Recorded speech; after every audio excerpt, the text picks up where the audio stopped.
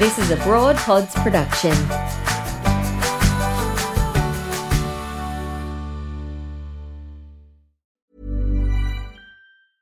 Ready to pop the question? The jewelers at BlueNile.com have got sparkle down to a science with beautiful lab-grown diamonds worthy of your most brilliant moments. Their lab-grown diamonds are independently graded and guaranteed identical to natural diamonds, and they're ready to ship to your door. Go to BlueNile.com and use promo code LISTEN to get $50 off your purchase of $500 or more. That's code LISTEN at BlueNile.com for $50 off. BlueNile.com, code LISTEN. Hey, it's Ryan Reynolds, and I'm here with Keith, co-star of my upcoming film, If, only in theaters May 17th. Do you want to tell people the big news? All right, I'll do it. Sign up now and you'll get unlimited for $15 a month and 6 months of Paramount Plus Essential Plan on us. MintMobile.com/switch. Upfront payment of $45 equivalent to $15 per month. Unlimited over 40 gigabytes per month. Face lower speeds. Videos at 480p. Active Mint customers by 531.24 get 6 months of Paramount Plus Essential Plan. Auto renews after 6 months. Offer ends May 31st, 2024. Separate Paramount Plus registration required. Terms and conditions apply if rated PG. This is Broad Radio. For you, by you. Broad Radio. Here for more.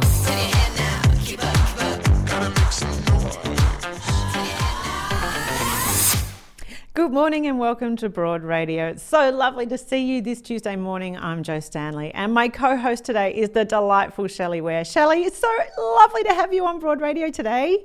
Dr. Karen Williams, psychiatrist specialising in treating PTSD, is going to be joining us today. She is the founder of Doctors Against Violence Against Women, and she's campaigning for Australia's first Women's Trauma Recovery Centre. That is going to be a really critical conversation.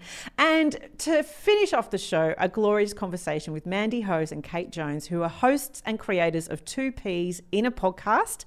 It is a beautiful community of support for parents of kids with disabilities and additional needs, and they are the most delightful pair. We can't wait for them to join us later in the show. So a little bit of housekeeping at the top of the show. If you're watching on YouTube, it would be really awesome if you could like and subscribe. If you're watching on Facebook, it would be lovely if you could follow us or like us. I don't actually know the difference between like and follow, Shelley. I'm too much of a Gen Xer, but maybe just do both. Do both on Facebook. Absolutely. That's right. We'd love it if you would comment or share your thoughts as you're watching today. Even pop a question into Facebook if you have one for us when we're speaking with Dr. Worsley or any of our guests, really. And of course, you can always catch up on the show with our podcast, Broad Radio on the Go. All of our episodes there, wherever you get your podcasts. Now, Shelley, I want to say it is such a blessing to have you on the show because, of course, you are super busy. You're not always available to us, so we're really lucky to have you. We tend to snaffle you during the school holidays because you also work in the education system at a school, having a very important role there supporting Aboriginal boys at your school.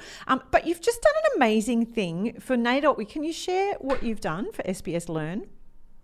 Yeah, so next week is NAIDOC Week, and then I've spent probably a few months prior creating a resource that is for teachers so that I can help them embed Aboriginal and Torres Strait Islander history and culture into their classroom throughout the year. But it's also a great resource to help them through NAIDOC, which unfortunately falls in the school holidays, but it's great to use all throughout the year. So I spent a lot of time researching and resourcing some information and books that are fantastic to use in the classroom. So here's the website, so you can have a look at it, and there's also the ability to actually email SBS Learn and get a hard copy, which I have to say is pretty special. They did a wonderful job of making my work sparkle. So, yeah, I don't think you need to be a teacher or in the education system to download that. I reckon that is a super useful resource to have conversations with our kids, but also, let's face it, with each other.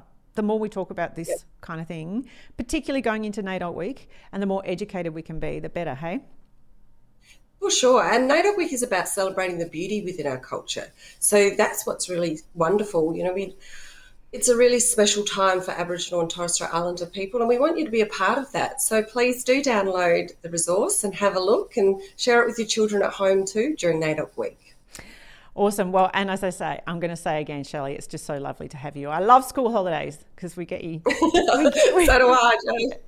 Oh, well, there's lots of reasons why we love school holidays, but one of them is that I get to have you on Broad Radio. So welcome. Yeah, I love being here. So another way you can be involved in our conversation with Broad Radio is our More to Say poll.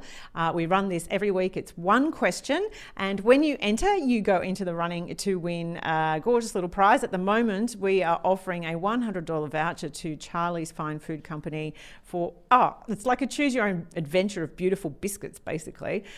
So when you enter, you go into the running for that. And next week, we have on the show, our guest is Natalie Angel, who of course is from the amazing Instagram account Let Me Try Before You Buy. She's awesome. She tries on clothes so that we know what's going to fit us, basically. Because Shelley, I don't know what you're like as an internet shopper, but I am appalling. I'm terrible. Absolutely terrible. I have to take everything back that I buy there. I don't think I've had success once. No, but I don't think it's our fault. I think fashion is not our friend, right? So this week, our one question poll is very simple when it comes to online shopping. Where do you sit? Make sure you get along to broadradio.com.au, enter that, and you go into the running for that beautiful $100 voucher for Charlie's Fine Food Company biscuits. Now, I bring this up because our last week's question was all about menopause. Shelley, I'm going to give you the question. This was the multiple choice, okay? How much do you know, basically? I found the right way and I'm managing my symptoms. Glass of wine and a laugh with the girls is the best treatment. I've tried everything and I'm still struggling to deal, or I'm totally in the dark. Where do I even start? Where would you sit there? I would say glass of wine and a bit of a laugh with girlfriends, because I actually haven't started, but I did get a touch of menopause during IVF, where they paused my body for the IVF situation, where they actually put you in menopause. I'm not really looking forward to it, but I think I'm a few years off it, and I am probably in the dark a bit too.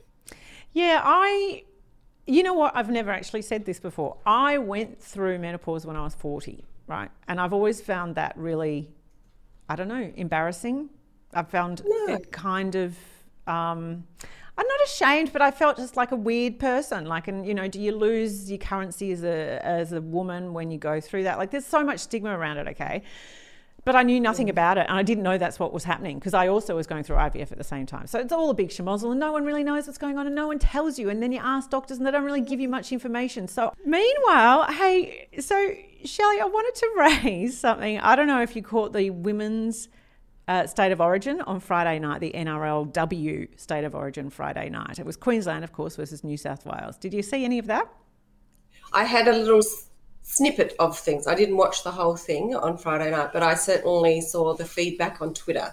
It wasn't something that I tuned into. I was a little bit busy with something else, but I certainly know what happened. It was fantastic. People loved it. Well, you and I are AFLW people, full disclosure. That's because we grew up, you know, sort of in those sorts of states. And but huge respect for the women that play NRL, and it was a big momentous game on Friday night because everybody involved were women. So it had 2 female coaches, it had a female referee, it had a female touch judge as well, 2 female touch judges. It was an extraordinary moment, right? And people just absolutely loved the game because those women go hard. They do go hard. And what people loved about it was that it was all women, like you said. The media was all women, and they wanted to see more of that. But one of the questions that we were talking about off air before was people are saying, let's do that, but then let's get women to do that for free. You know, look, and that's not right. Yeah, no, well, people were really loving it so much that they were saying, well, why do we only have one game? Because when it's the men's State of Origin, it's a series of 3 games. And so people were loving it so much that they're going, oh, well, why can't we have 3 games for the women?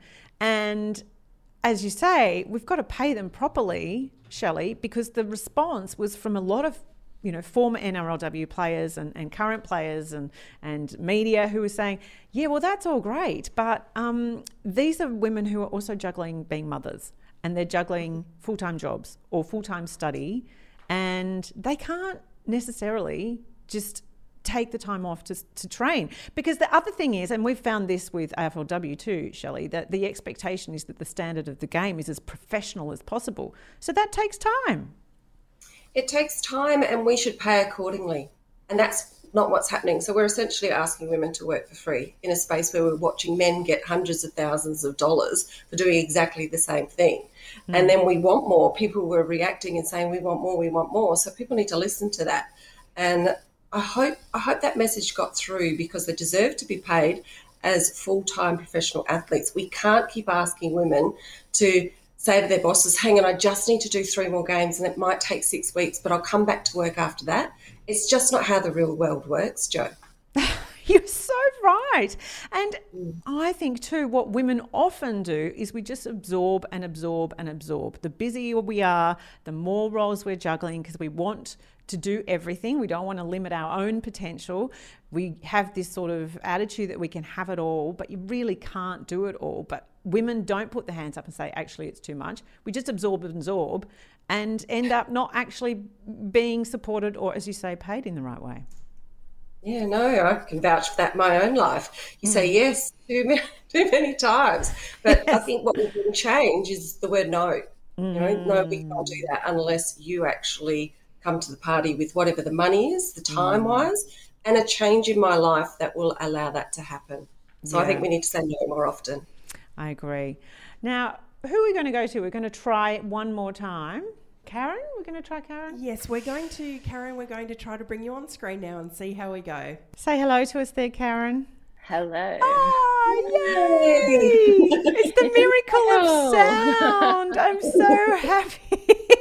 Oh, my God.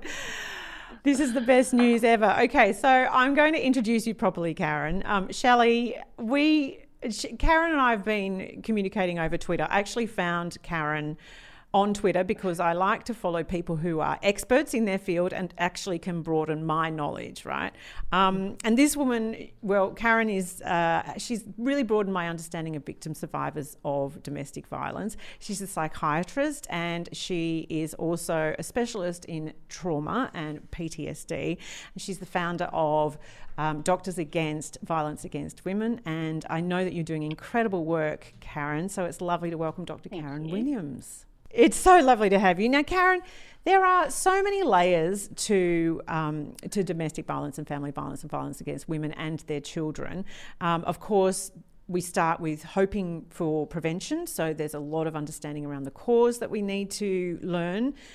There's, of course, critical work in crisis response. But then there's the layer, which is recovery, which is where you step in. And I know that you, as a psychiatrist, you're at the other end where you are, hopefully, you know, you're working with women who are victim survivors. Can you explain to us, as a psychiatrist, what is the impact of abusive relationships on victim survivors? How does it harm us as people? Yeah, it's interesting that we have to ask this question, isn't it? Because we would assume that there's a broad understanding by now of what happens to people who are experiencing levels of violence that we know women are experiencing in their home, and yet there isn't really a clear understanding of that yet, which is really disappointing. And I think, you think I'm a psychiatrist. Why am I seeing this stuff all the time? And it's not because people are sending women to me saying this person's experienced domestic violence and as symptoms as a consequence of that. Actually, what happens is they're sent to me with the diagnosis of things like depression or borderline personality disorder, bipolar disorder, substance use, that kind of thing. So they're not actually sent with the actual problem, but they're sent to me with all these other mental health conditions. So what we know is about 1/6 of Australian women will experience domestic violence. That's a huge amount of women. There's about 12 million women in Australia. And if 1/6 of them have experienced domestic violence, that's about 2 million women. And what we have learnt from the research is that about 50% of those women, so about 1 million women, will be at some point diagnosed with a mental illness. And that will come after the relationship has started. So either during the relationship or after the relationship has started, not before, which kind of flies in the face of a lot of people who think it's crazy women that are in these relationships and there's something wrong with them, and that's why they chose men like that, or they stayed with men like that, right? You would have heard that kind of trope before. But actually, the mental illnesses that you do see would come after those violent relationships. So I really want to make it clear that we still don't have a nice avenue for GPs or anybody to say, hey, listen, if you've experienced domestic violence, you probably need to go speak to someone who's expert in that and can give you some help around that, because we're not seeing it. We don't recognise that women are traumatised by those relationships at all. We don't see it at all. I think there are a couple of odd spots around, where there'd be a few people here and there that do recognise it. But people like myself who end up seeing it and working in that field, we're overwhelmed with work really, really quickly. It's not consistent, so it's not fair. It's not okay. It's not okay to go to one doctor who'll go, oh, yeah, you must be experiencing PTSD, but then go to another doctor who has no idea and says, oh, you've got depression, you need an antidepressant for that, and not actually treat the core problem that's going on. So there's no real consistent understanding.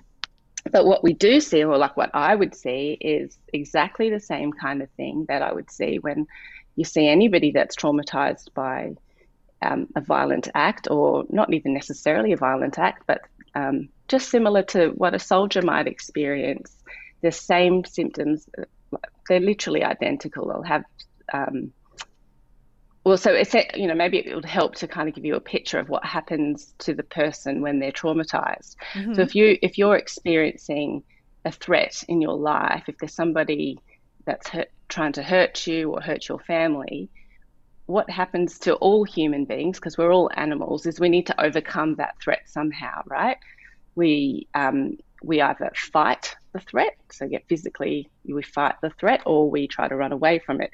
But what happens in domestic violence situations and also in war is that you actually can't do either of those things. You can't really get rid of that threat, can you? You're sort of stuck living with it day in and day out.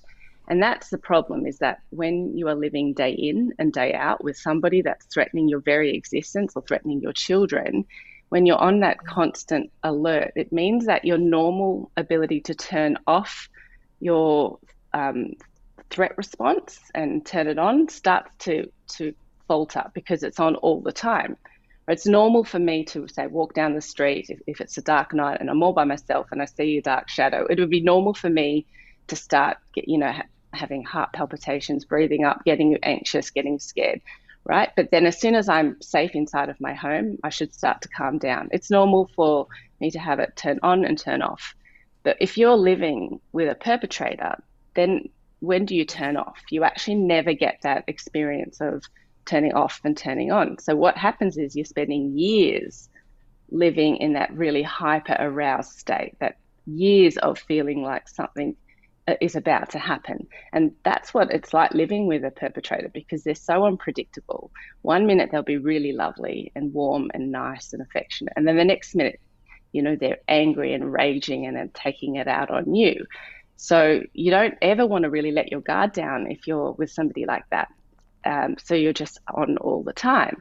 So even after you've left a relationship like that, you will be in a similar way, always switched on. So always anxious, always waiting for things to go wrong. What happens in these sort of relationships is you're always trying to predict what your abuser is going to do, what's going to make them angry, right? So you want to know everything about that person. So you get into their head and you try to understand what it is that makes them mad. So people who have been abused, they'll do that with everyone in their life. They're always sort of thinking, anyone that talks to them in a funny way or in a different way, they'll say, oh, that person doesn't like me, that person's angry at me. They're always feeling like people are mad at them or about to get mad at them, and preempting that by just giving a hell of a lot. So they're very generous people that are always trying to keep everybody around them calm. They can't actually just relax and live their life for themselves, but they're very much about trying to look after other people.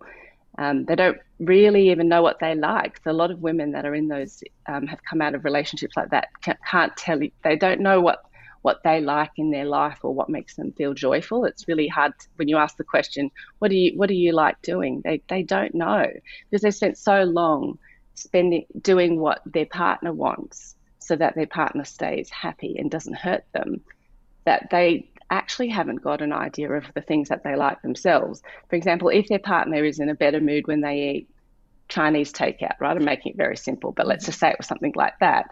Then when you ask her, what do you want for dinner? She's going to say, oh, Chinese takeout. Not because she likes the flavour, but because she knows that when he has it, he's in a better mood and he's not going to hurt her when he's in a better mood. So she sort of lives her entire existence of making sure that everyone around her is happy. And it's exhausting. They are exhausted people. They don't sleep a lot of the time. They're up all night, because who wants to sleep if there's a threatening person in your vicinity? I mean, you're sleeping under the same roof as a perpetrator. So they don't sleep in their relationships, and they don't sleep after the relationship. So they'll have problems with sleep. They'll have problems with enjoyment. They'll have problems identifying themselves, who they are, what they like. Like I said, they feel guilty about everything. They're the people that will say, oh, I'm sorry. For what? You know, they won't have done anything wrong, but they're always that sense of guilt. They'll take the blame for everything. They have such low self-esteem that when people treat them badly, then they don't even recognise it, because they often see it as that's what they deserve and that's what's kind of normal. And somebody does something bad to them. So, well, if I hadn't done this particular behaviour, then that wouldn't have happened. So it's that constant self-loathing and shame that they experience. And so when they go to the doctor and say, you know, I'm crazy, I can't sleep, I'm depressed, a lot of the doctors won't ask them what happened to make you feel that way, but will say, oh, if you're not sleeping properly or you're not eating properly, okay, here's an antidepressant, try that. Or go for a run, you know, that kind of thing. So it's that absolute invisibility that we have to the fact that there are huge amounts of women out there who are suffering from the traumatic impacts of things like domestic violence, but also things like sexual abuse. There's so much sexual abuse, so much child abuse. There's millions of people in this country that are traumatised and are invisible in our health system. So, Dr. Karen, I'm hearing two things in there. I'm hearing from you that we actually need to train our doctors in a way that they are receiving the information and hearing the information and listening to their patients and being able to identify so I feel like there needs to be more work with our doctors in that area, is what I'm hearing from you. And also, when women are carrying this kind of trauma, like, what is available for them as treatment?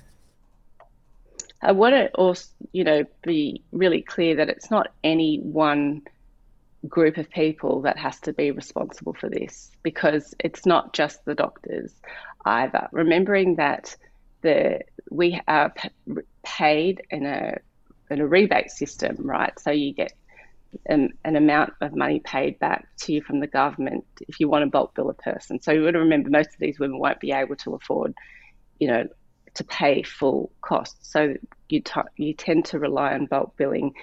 GPs have very minimal time to spend with patients in order to make ends meet, actually. They don't get rebated anywhere near enough.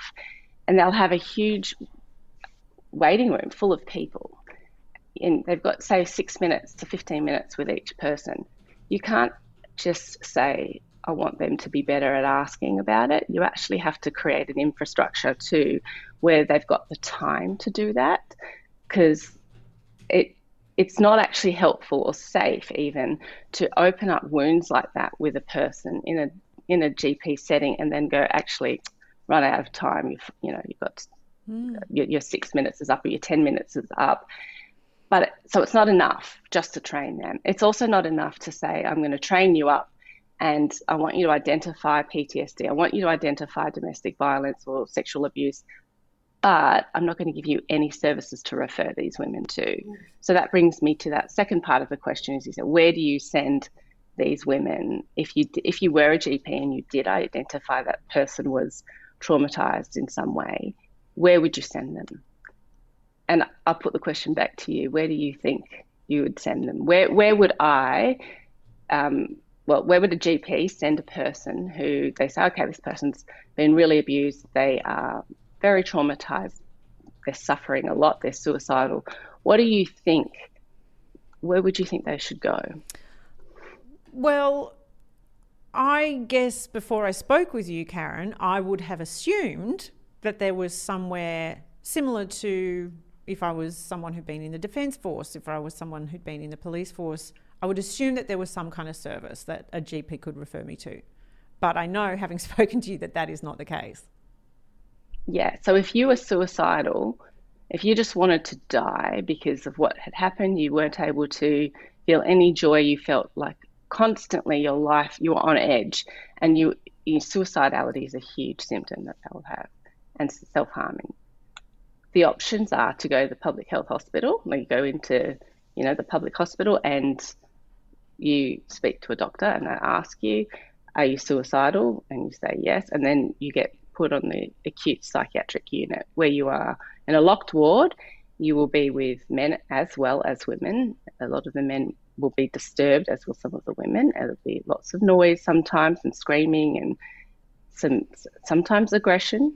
And there will be no one that will really address your trauma at all. There's no sort of set PTSD program within the public health system at all. There isn't any such place where you could send a person who had PTSD and get comprehensive care and guarantee that the person is going to get a psychologist that really understands trauma, or a doctor that understands trauma, or would even identify how to treat PTSD properly.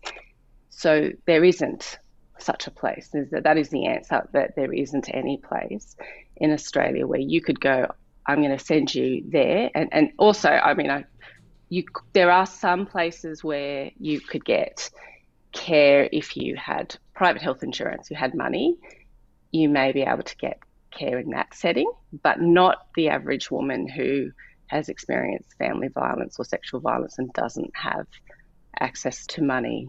So Dr. Karen, you've actually been lobbying for a trauma centre for women. Tell us about what you've been doing in this space to basically solve the problem about what you've just been telling us about. So I ideally would like to see every woman in Australia be able to access the same kind of care that any veteran would have, any first responder, any police officer.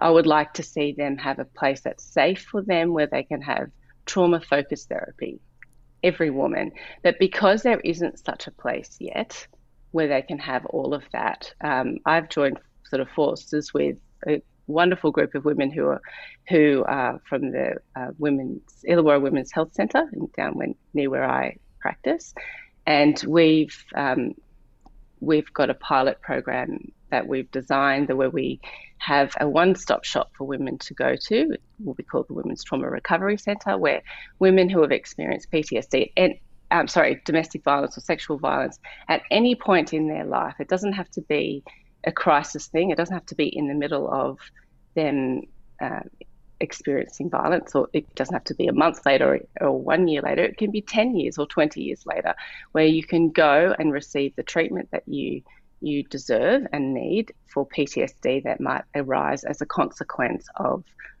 violence. And it would be a place that's only for women, because most of the women who I've worked with or my patients are quite traumatized by being in the vicinity of men, and they are actually more distressed by that. So it would be a gender-specific place. I want to acknowledge, actually, Karen, we've had some comments on Facebook. One of our followers has said that she was put on antidepressants during her traumatic relationship, and she stayed on them for 28 years, and she's only just weaned off them last year, and now has been told her brain has trauma from taking antidepressants for so long, but she was given no option except to take medication, which is just that systemic misunderstanding of what she was going through. And so I guess, hopefully, Karen, this kind of conversation, if we're having it more and more, there'll be a greater understanding that, of course, there are millions of women that we're working with every day, that we're standing next to at school pickup every day, who are carrying considerable symptoms that we need to understand better. Yeah, and listen, I mean, again, going back to it shouldn't just be one group of people like doctors that need to improve their understanding, right? Because women that are leaving these violent relationships they will almost always have children. And a lot of those women are going to have to go through the family law court to try and get orders around the safety of their children. So we have this funny little world that says, you know, women, if you're in these violent relationships, you should leave, right? We tell them you've got to get out of there. But when they try to actually leave, we go, actually, no, you can't do that unless you're going to make sure you keep seeing your perpetrator and you keep allowing your children to see the person that has been assaulting you, right? That's what we say to them. You have to facilitate those relationships. And so women are forced into the family law court. And in that family law court, if they've got any kind of mental health issues, that will be used against her, because he's very likely to throw in her face and put forward to the court that she's crazy. It's what they do all the time. We see it all of the time. So if you've gone to a doctor and they've given you the wrong diagnosis and said that you're depressed, or even if you are saying, I am depressed, I am anxious, I'm scared, and rightfully you should be if you're living with an abusive person. But if you have that history, then that's going to get used against you in the family law court. And they will say, well, is she really a good mum? And maybe she would be better with him, who's very stable and there's no just overt displays of mental illness in his life. So they would give, again, a weight to that mental condition as if it were going to make her parenting bad in some sort of way. So if we don't have the court systems and the police system understand what this looks like as well, then that's not it. Then again, we're going to keep letting women down, aren't we? Because that is what we see. I see it all the time, where women are losing custody of their children because of the fact that they've got histories of maybe substance use or, any of the things that the person might use to manage being traumatized. So if we don't allow women to leave these relationships easily, right, we don't have places for them to go. We don't have safe accommodation. We don't have, we don't even often let them have AVOs because we say, well, he's saying he didn't do it, and you're saying, so it's his word against your word. And we don't have treatment for you, but if you do get treatment, we're going to use that against you. So when a woman has tried to get out of those relationships and has been unsuccessful, or if she hasn't even tried because she knows that she's not going to get anywhere because she doesn't have evidence, and that happens all the time, then Child Protection can step in and say, well, you haven't really done enough to protect your family, and we're going to take your children off you as well. Because they don't understand PTSD, they don't understand coercive control, they don't understand how the court systems do not protect women, and they will then traumatize the woman further by saying, if we keep getting reports of police turning up at your place, then we're going to take your kids off you. So then women go, I don't want to call the police, because if I call them, then that will get reported to Child Protection, and then I'll get my children taken off me again. So it's more than a double bind. It's the whole society is tying the hands and feet of women who are trying to escape these relationships. Well, Karen, I want to reflect what another one of our followers on Facebook today has said. Karen, you're on point and wise. Thank you for the work you are doing. This is such a complicated conversation, and there is no happy ending at this stage. There is absolutely no way to wrap this up in a way that feels positive or optimistic in a lot of ways, other than to say that now that we are alert to the fact that you're working towards a trauma centre for women, we stand behind you and with you, and we'll try and keep this conversation going as often and as loudly as possible, because it's absolutely critical. So, Karen, thank you so much. Yeah, that's the thing. Can I just say one more thing about that? Because with women that have been traumatised, they don't feel deserving at all. You have all of these millions of women who think it's all their fault, and they shouldn't have been in relationships like that to begin with. They're the ones that have stayed in them for too long. They're depressed, they're anxious, they hate themselves. That's really what I'm seeing all the time. So they're not going to be standing up and screaming out for this stuff. They're not going to say, hey, why isn't there PTSD care for me? Why isn't there care for my child that's experienced all this violence in their life and witnessed me getting bashed? Why isn't there more available So it is up to the rest of us that can stand up and to rally those women to be able to raise their voices and say, this is what happened to me in my home, and why haven't I been able to access these things? Because we are very powerful. We are 50% of the population. We are 50% of the voting population. So if we can raise the voices of everyone around us as well, it's not just you guys, but that we start demanding that from our government. Absolutely, we are powerful. Thank you so much, Dr. Karen Williams. Thank you. No worries. We'll have more Broad Radio. See you later. See you, darling. We'll have more Broad Radio after this. It's that time of the year. Your vacation is coming up. You can already hear the beach waves, feel the warm breeze, relax, and think about work. You really, really want it all to work out while you're away. Monday.com gives you and the team that peace of mind. When all work is on one platform and everyone's in sync, things just flow. Wherever you are, tap the banner to go to Monday.com. I'm Sandra, and I'm just the professional your small business was looking for. But you didn't hire me because you didn't use LinkedIn Jobs. LinkedIn has professionals you can't find anywhere else, including those who aren't actively looking for a new job, but might be open to the perfect role, like me. In a given month, over 70% of LinkedIn users don't visit other leading job sites. So if you're not looking on LinkedIn, you'll miss out on great candidates like Sandra. Start hiring professionals like a professional. Post your free job on linkedin.com/people today. Broad Radio. Talking inspo we love, info we need, and sharing more of us. Watch and listen live every Tuesday 9 a.m. Australian Eastern Daylight Savings Time at broadradio.com.au or find us on Facebook, Twitter, YouTube and LinkedIn at Broad Radio Oz. Talk to us live. Call on 1300 8 Broad. Catch up on demand anytime, anywhere, every time, everywhere. On the train, we'll be here. 2 a.m. existential crisis? We've got you covered. Broad Radio. Here for more. All right, Shelley, are you there? It's been a very emotional morning having that conversation with Dr. Karen Williams. It sure is. And I see the impact of children being in the education system for 25 years.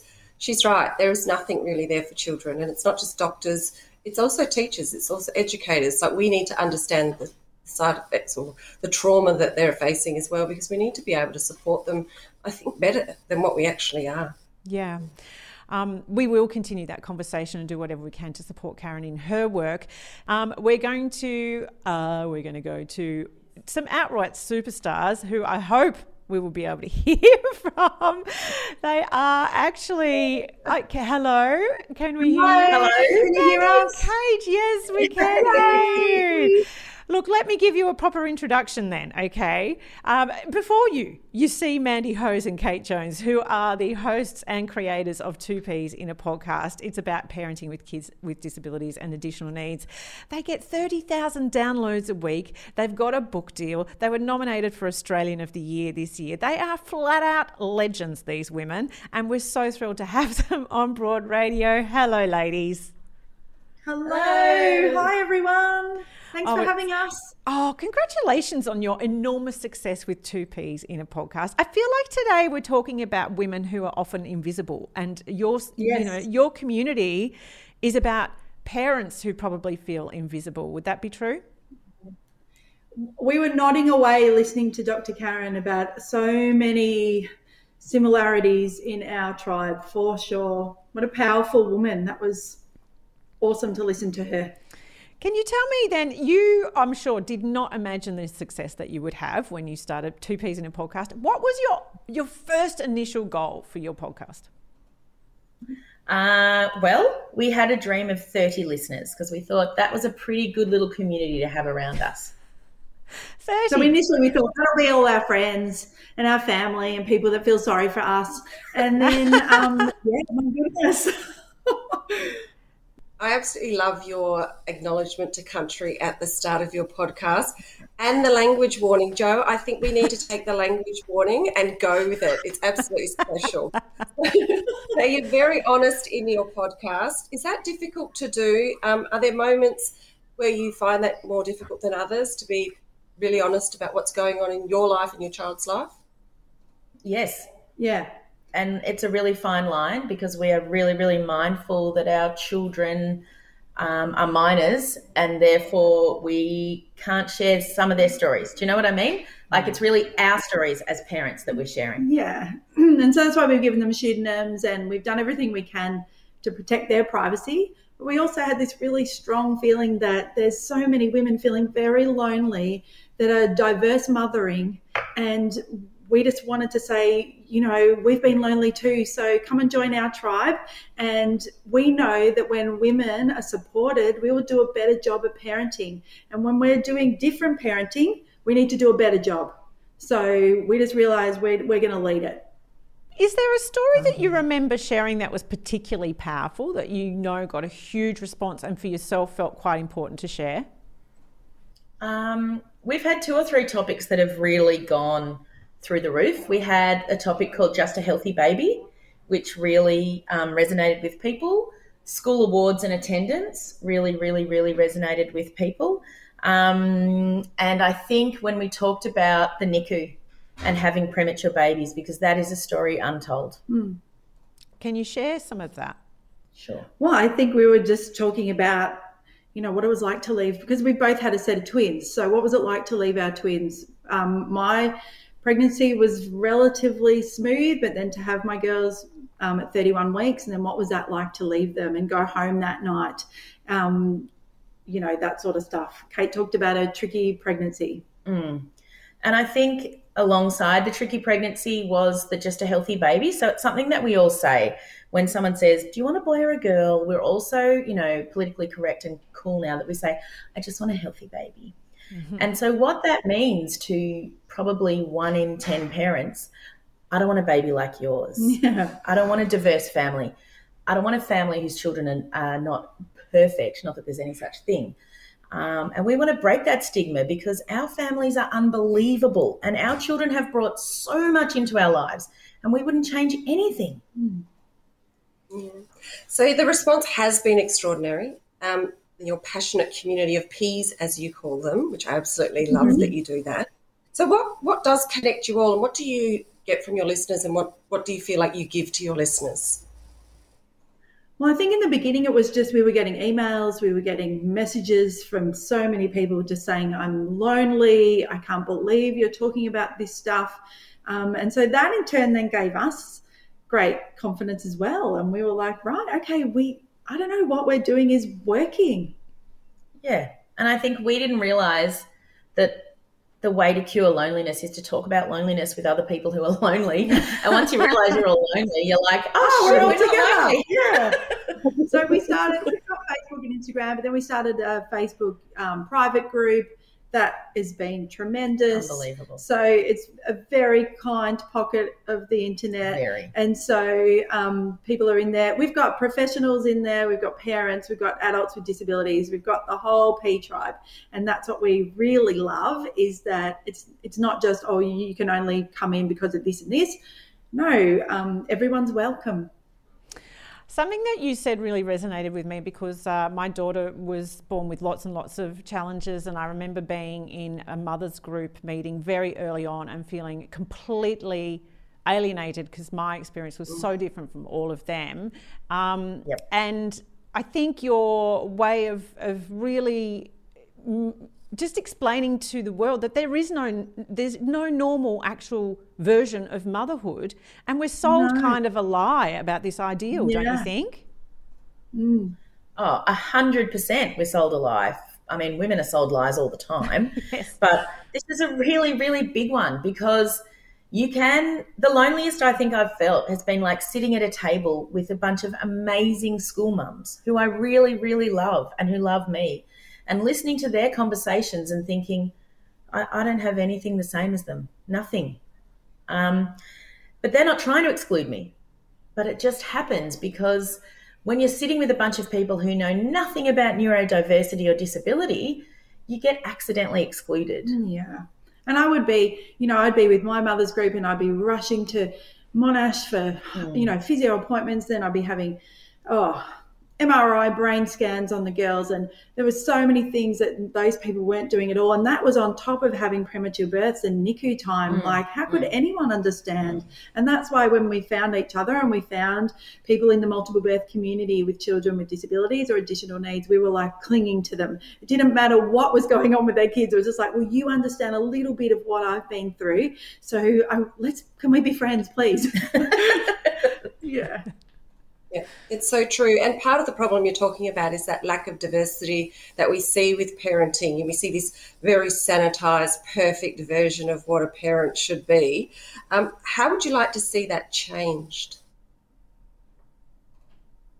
Everything you look at when you're pregnant is, like we often laugh about what to expect. What to expect when you're expecting. We're like, well, you didn't bloody expect this.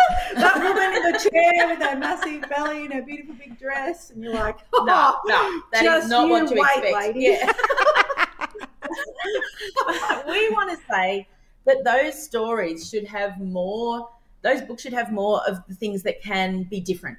It's like a little chapter about twins. So every book I would just go, throw that out. Like pregnancy books, but no one's talking about even multiples or no. And what about a chapter about cesareans? Because a whole lot of us have cesareans, and so all the books on childbirth hypnosis, all that doesn't matter to us, right? Yeah. But we're still mothers. Yeah. Babies came out of our bodies. And what about the mothers who fostered and adopted? Yes. There's none of their story. There's so many of them in our P tribe. Yeah. Or the women who desperately wanted babies and couldn't have them, but are the most awesome aunts and role models and friends. There's no mention of them in any of the parenting books and the literature. And when you go to the infant welfare nurse or the pediatrician, there's just posters up of all these normal development. Yeah. What about all the other things? We love milestones. Yeah, so that's our term we use instead of milestones because we don't give a shit about milestones. So we call them milestones. Yeah. So the moment, like for my daughter last year, she's 15, the first time, I'll cry,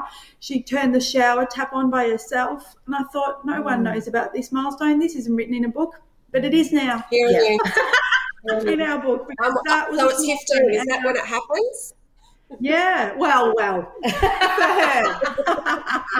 My new book. Well, I had a joyous moment with my son who was IVF and cesarean, and these are the kinds of stories that we should be sharing. Yes. I got 5 years extra of not having to have the sex talk because he asked me how he was conceived, and I said in a petri dish with a doctor, knocked us out. And then he asked me how he came out. I said it was, I had to cut you out. So I got ages before he had to have the big talk. So there's a lot of bonuses in it. That's true. But I think too what you're alluding to is the trauma that you can carry with you when you have gone through all of the different experiences that aren't the ideal. Because I remember when my daughter was born and you have the conversation with the doctor about this is what we do and don't know about what her future might be. And from then on, you have constant traumatic moments. Yes. What advice have you got for parents, mothers and fathers who are kind of carrying that trauma with them as they parent? Well, I was diagnosed with post-traumatic stress disorder when my twins were 3. And I don't know why I didn't go and get help before then. I think I was just too busy. And so I just say to everyone that I work with or that we speak to, try and get some help before I did, right? And I'm just thinking about Dr. Karen and her trauma centre. I'm thinking, imagine I could have gone there, Yeah, and I think it's okay to admit that you're really sitting with something really traumatic because people think that means you don't passionately love your child. That doesn't mean that, okay? Things can be hard but not bad. So life can be really, really hard. And we are just going to say our lives are trickier than some other people's lives and that we have many in our P community who have trickier lives than us. But, we saw this great analogy this week, we're all bringing a plate to the party, but some of the plates are ceramic and some of them are paper with holes in them. Mm-hmm. So yes, we're all sharing a plate, but it's very different. And it's okay if you feel lonely and if you feel that you have PTSD and if you feel constant trauma when you drive past a hospital or a physiotherapist or a speech therapist, if you have to go a different way home, so you don't go past the place where you got your diagnosis, there are millions of women like doing you. The same thing. I could not drive past that hospital without having panic attacks.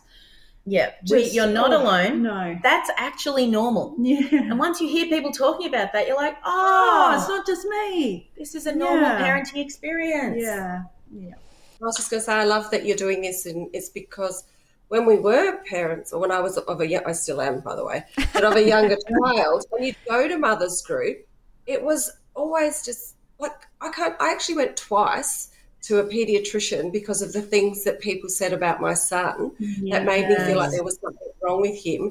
And the pediatrician basically, language warning, said, get out, and said, why are you listening to these people? But we do that. So the work you're doing is invaluable.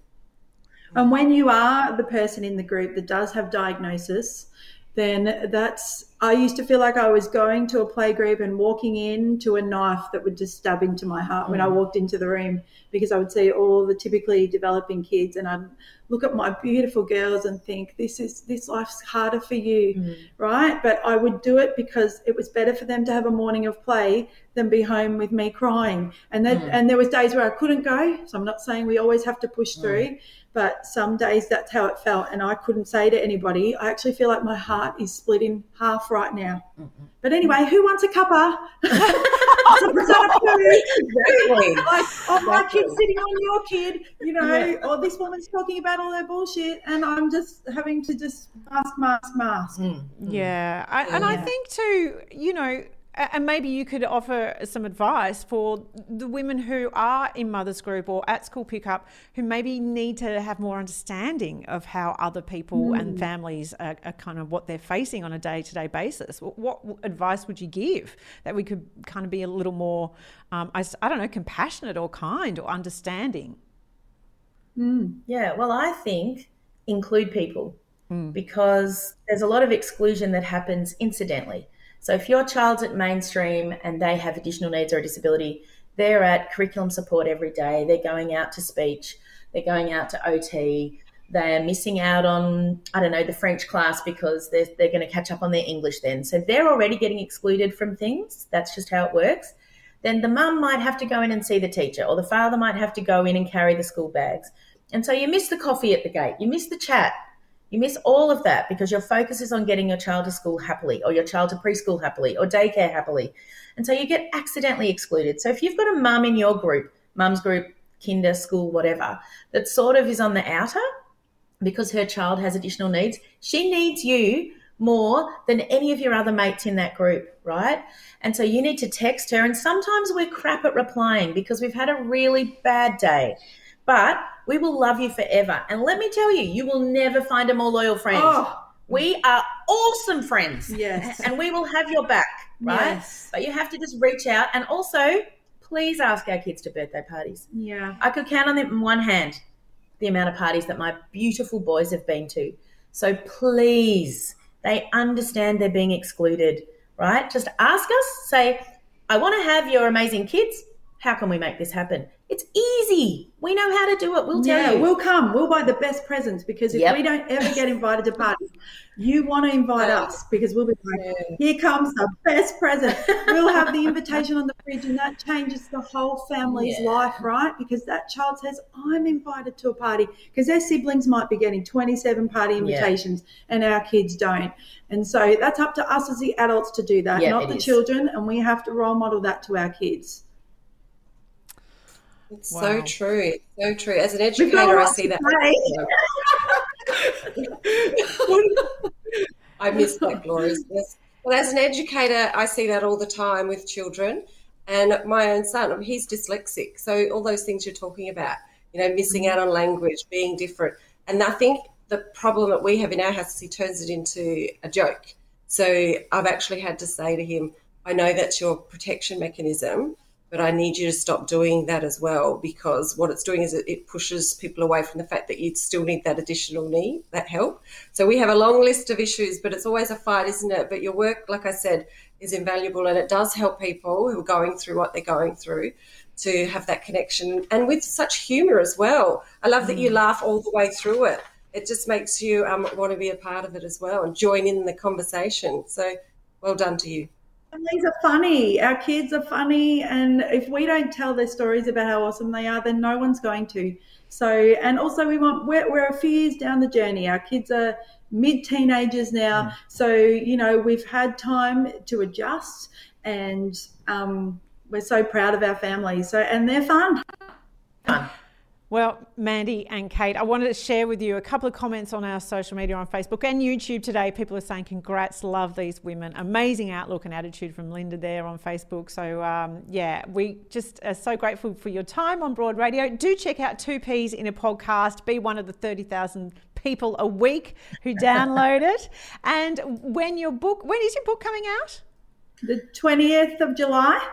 20th of July. So check out The Invisible Life of Us when that book is released. I'm sure that it's going to be, if the rest of your success is an indication, I'm sure it's going to be a bestseller. Ladies, thank you so much for joining us today on Broad Radio. It was so lovely to see and hear you.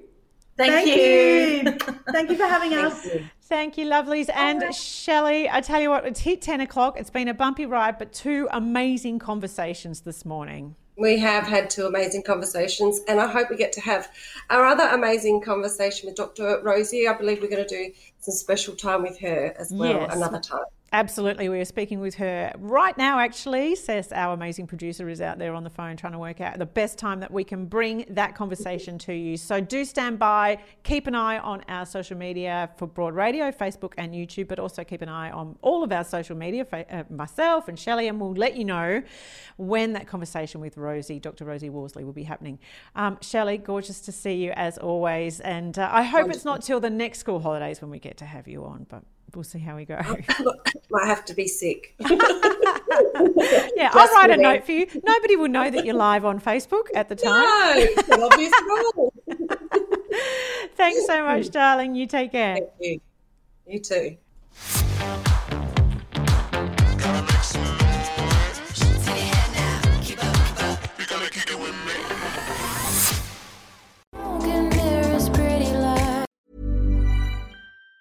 Even on a budget, quality is non-negotiable. That's why Quince is the place to score high-end essentials at 50 to 80% less than similar brands. Get your hands on buttery soft cashmere sweaters from just $60, Italian leather jackets, and so much more. And the best part about Quince, they exclusively partner with factories committed to safe, ethical, and responsible manufacturing. Elevate your style without the elevated price tag with Quince. Go to quince.com/upgrade for free shipping and 365-day returns. Even when we're on a budget, we still deserve nice things. Quince is a place to scoop up stunning high-end goods for 50 to 80% less than similar brands. They have buttery soft cashmere sweaters starting at $50, luxurious Italian leather bags, and so much more. Plus, Quince only works with factories that use safe, ethical, and responsible manufacturing. Get the high-end goods you'll love without the high price tag with Quince. Go to quince.com/style for free shipping and 365-day returns.